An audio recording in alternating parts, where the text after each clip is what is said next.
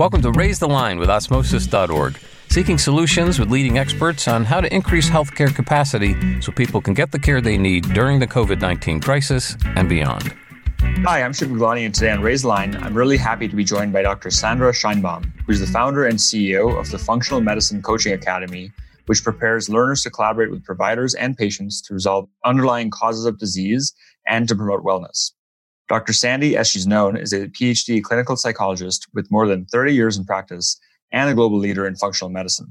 She's written several books on functional medicine coaching and how to use this approach to stop panic attacks. So Dr. Sandy, thanks so much for taking the time to be with us today. Oh, thank you for that introduction. It is a pleasure to be here. So can you start by telling us a bit about yourself? What led you to pursue a career in medicine and specifically psychology? Sure. Well, where I end up is not where I thought I would be. I originally was a school teacher, specifically special education, ran a classroom for many years. Then I taught at local colleges about how to teach teachers to work with kids with special learning needs. And then that morphed into a strong interest in behavior management, which was the words we used at the time.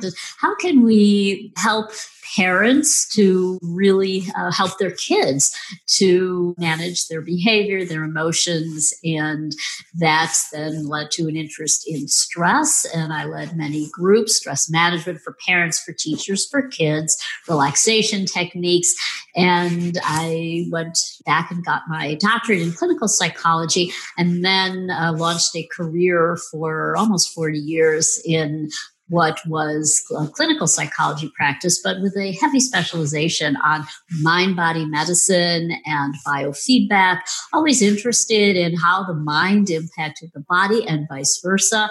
And that included, what about what you eat and how you move throughout the day? So I studied with the Institute for Functional Medicine, got very interested in functional medicine.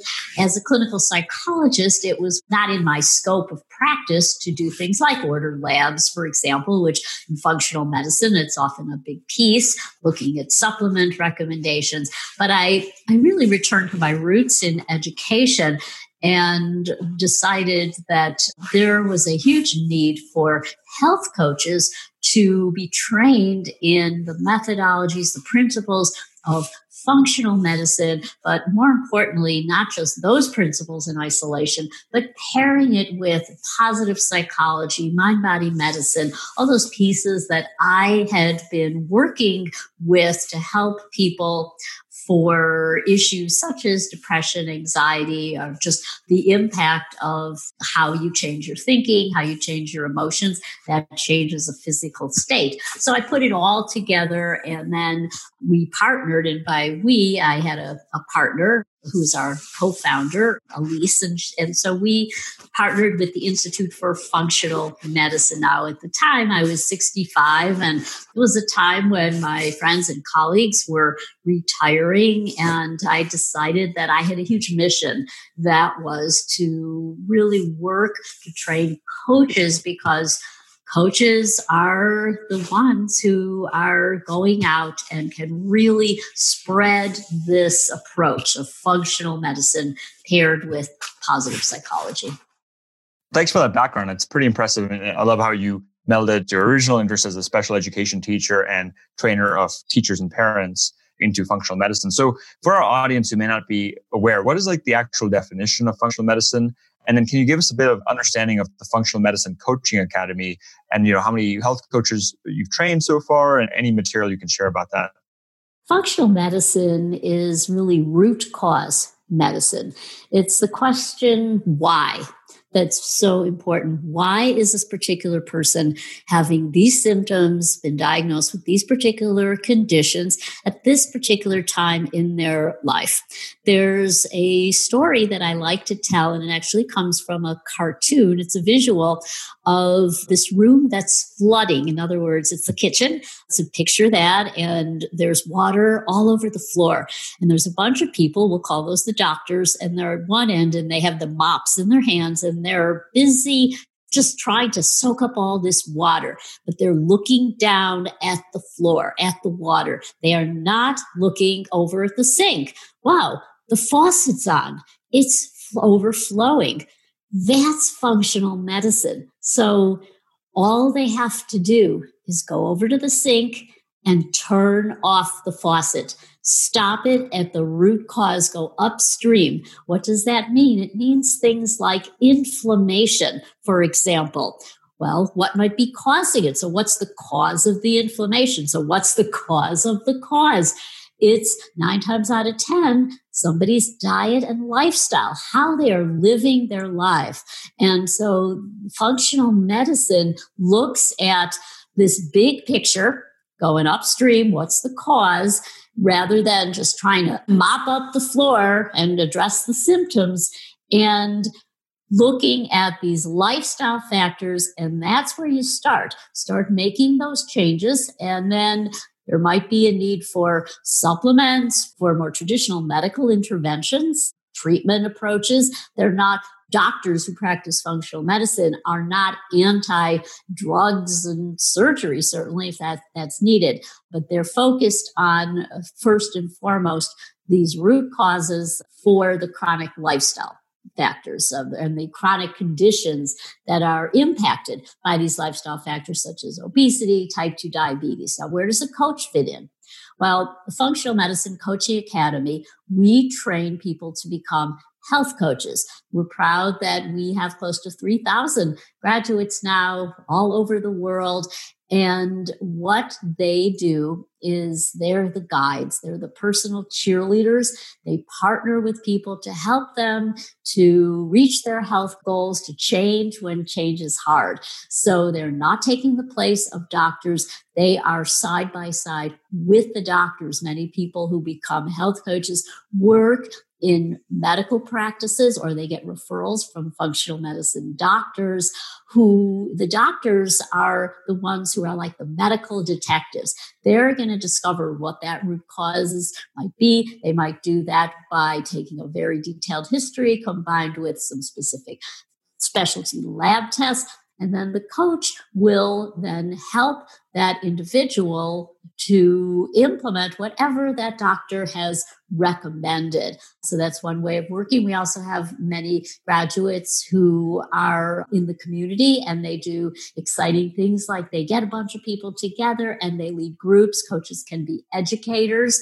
They can help people understand a lot of these principles of functional medicine, or what is the research saying right now about the right approach to a diet and how to move appropriately. So they educate, they're the guides, they do not diagnose or prescribe.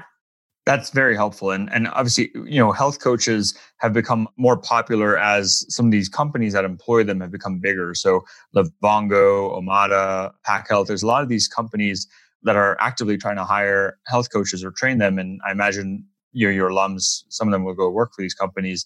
Can you give us our audience a sense of, what it takes to become a health coach? What's the profile?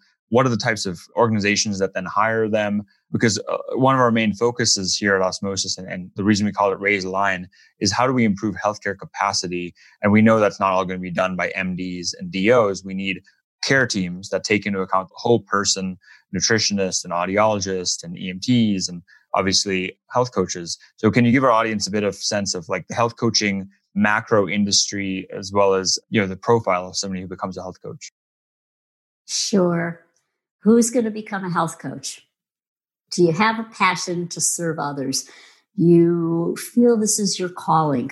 Are you interested personally in wellness? Are you always reading wellness books and searching for information online pertaining to health, longevity, well-being?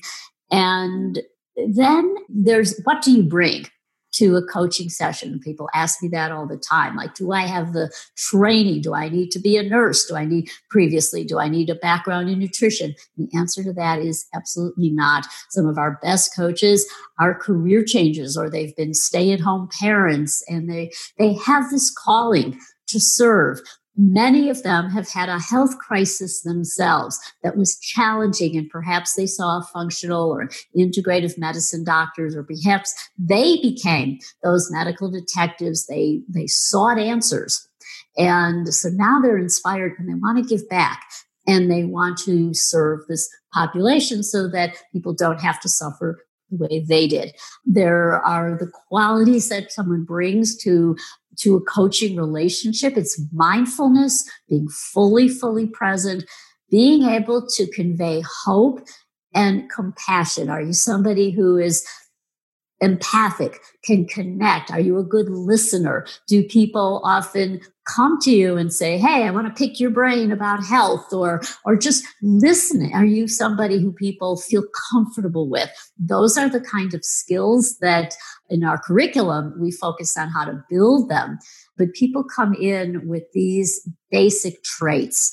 And it's what makes them such a unique breed. And it's why the field is exploding, because it works. And so companies like Livongo, Fitbit hiring coaches, Amazon hiring coaches for their employees. They're setting up some pilot programs. This is exploding, and particularly now. Why? Because people are very interested in their health like never before.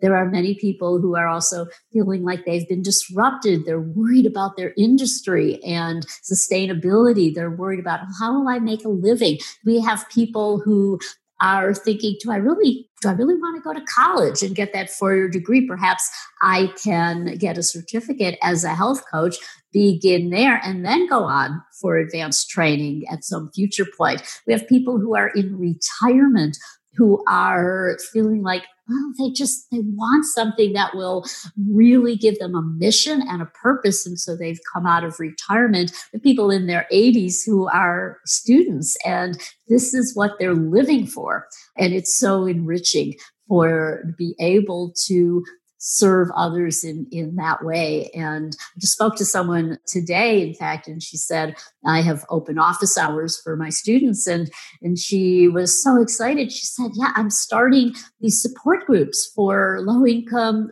families, community. Anybody could come and be in my support group. And then many will choose to go on and be coached with me one-on-one. But she had been retired from a whole different profession.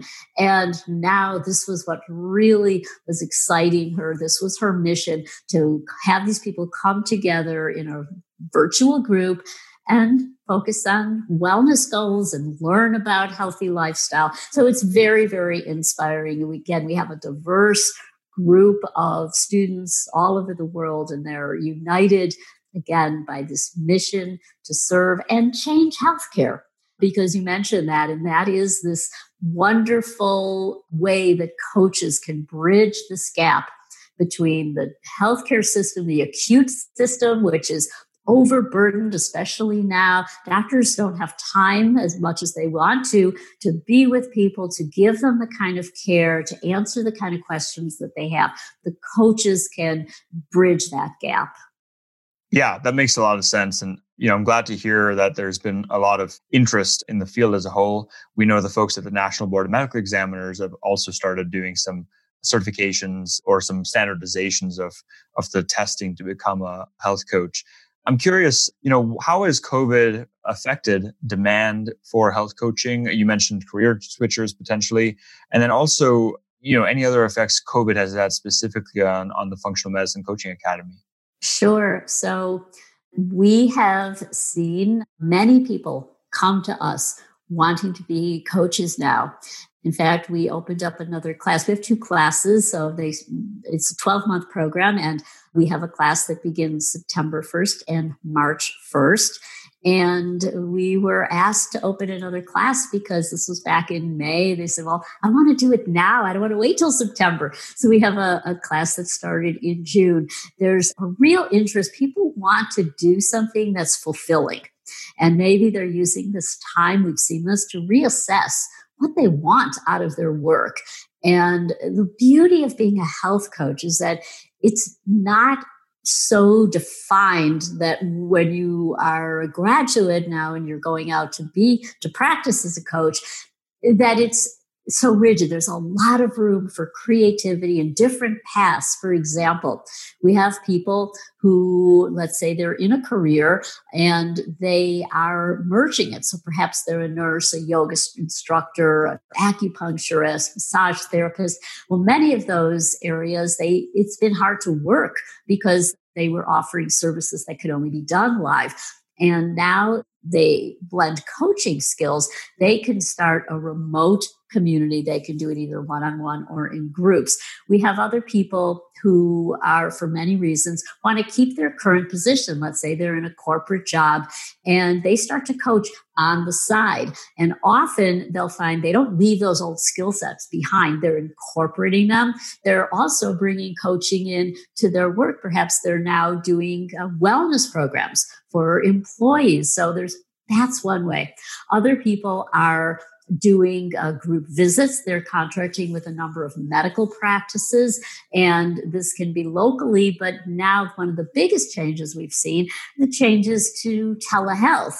And so coaches, because they're not licensed providers, don't have the restrictions that medical doctors do in terms of working out of state. So they can have clients anywhere in the world and see them remotely. And this is a model that many of the practices, the medical practices, are using so that the doctor is not going to be working with patients across state lines, but they can have a coach who could be setting up groups or seeing people, again, anywhere that they choose. So that's an area. And the beauty of running groups, because what we're seeing, especially during the pandemic, people are lonely, isolated, disconnected, and a coach can gather people together through Zoom. They can have groups, and we know there's research showing that the connections there can be super, super powerful. And as a school, we've always trained using Zoom. In fact, we were one of the early adopters. In fact, I had some naysayers, this was 5 years ago when we launched, who said, wait, you have to have a live component, some weekend mandatory get-togethers. It has to be partially live. And I said, no, there's this system called Zoom, and I know it can be powerful and it's going to work. So thankfully, we trusted that and didn't have a live component because would have been more challenging during this time. Absolutely. I'm impressed with the breadth of people who become coaches and obviously the use cases, as you mentioned, from full-time, being embedded in a health coaching company like a Livongo to being part-time and maybe just setting it up, on your own within a couple counseling sessions a week or whatever it may be. Say one of our audience members or one of the listeners who's interested in pursuing a career in healthcare is deciding, do I want to go into medical scribing, medical assisting, nutritionist, personal trainer, whatever it may be. Can you give them like some facts and figures on health coaching? You said FMCA has over 3,000 graduates. How many health coaches are there out there right now, roughly? And kind of if say you're working full-time as a health coach, are you paid hourly or is that a salaried position? Like anything you can provide to our audience would be helpful. Sure. So the best data that we have comes from the National Board of Health and Wellness Coaching. You mentioned before the National Board of Medical Examiners. They're partners with what's called NBHWC, the National Board. As a school, we are approved. So that means our graduates can sit for that exam to become board certified. That's the gold standard in the health coaching world. And they have, with the next exam cycle, they're going to be well over 3,000. That means people who are board certified. So that is the data. There are a lot of people out there who may call themselves a health coach. Perhaps they went to some weekend program.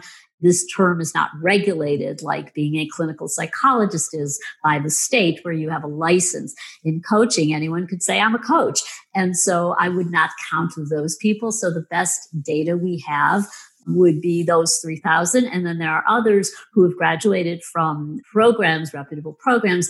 They just have not chosen to sit for the exam. So the number typically for a profession to say this is everybody, there's name recognition for the profession, it would be well over that. Some people say it would be around 100,000, but we are growing. So that number, that 3,000 is going to going to double really soon, probably in a year or so, for the national board. So what I'm saying is there's demand.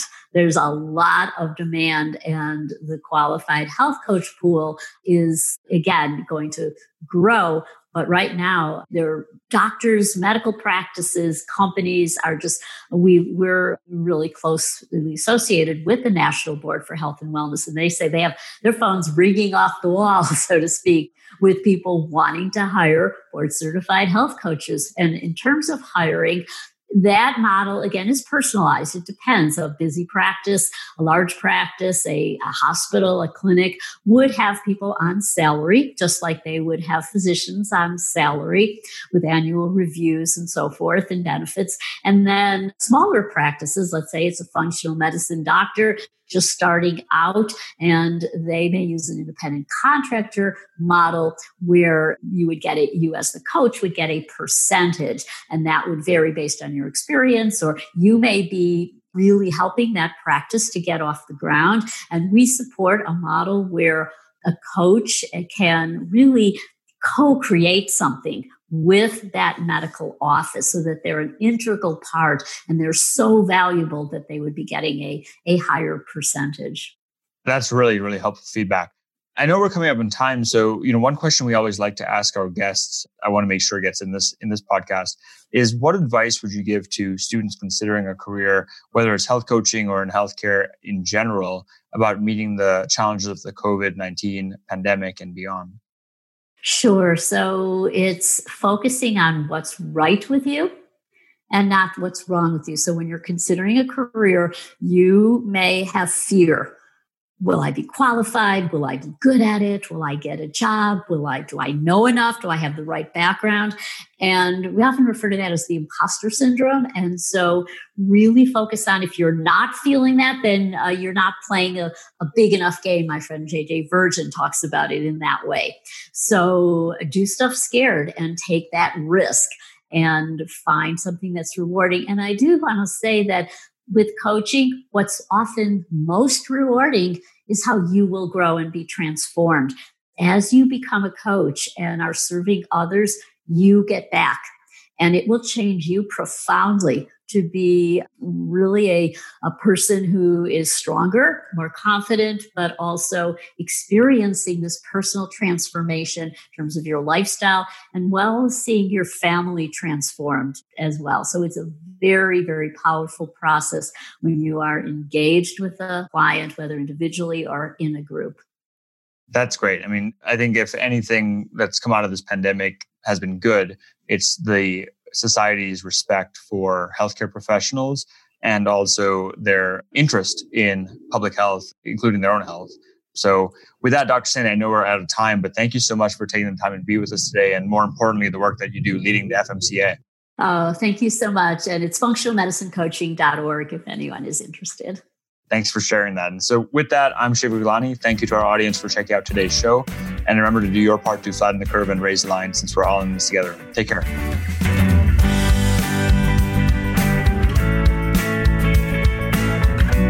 For more information on how you can help raise the line and flatten the curve, go to osmosis.org/COVID-19. If you like this podcast, please share it on your social channels. You can also subscribe to the series and check out all of our podcasts at osmosis.org/Raise the Line Podcast.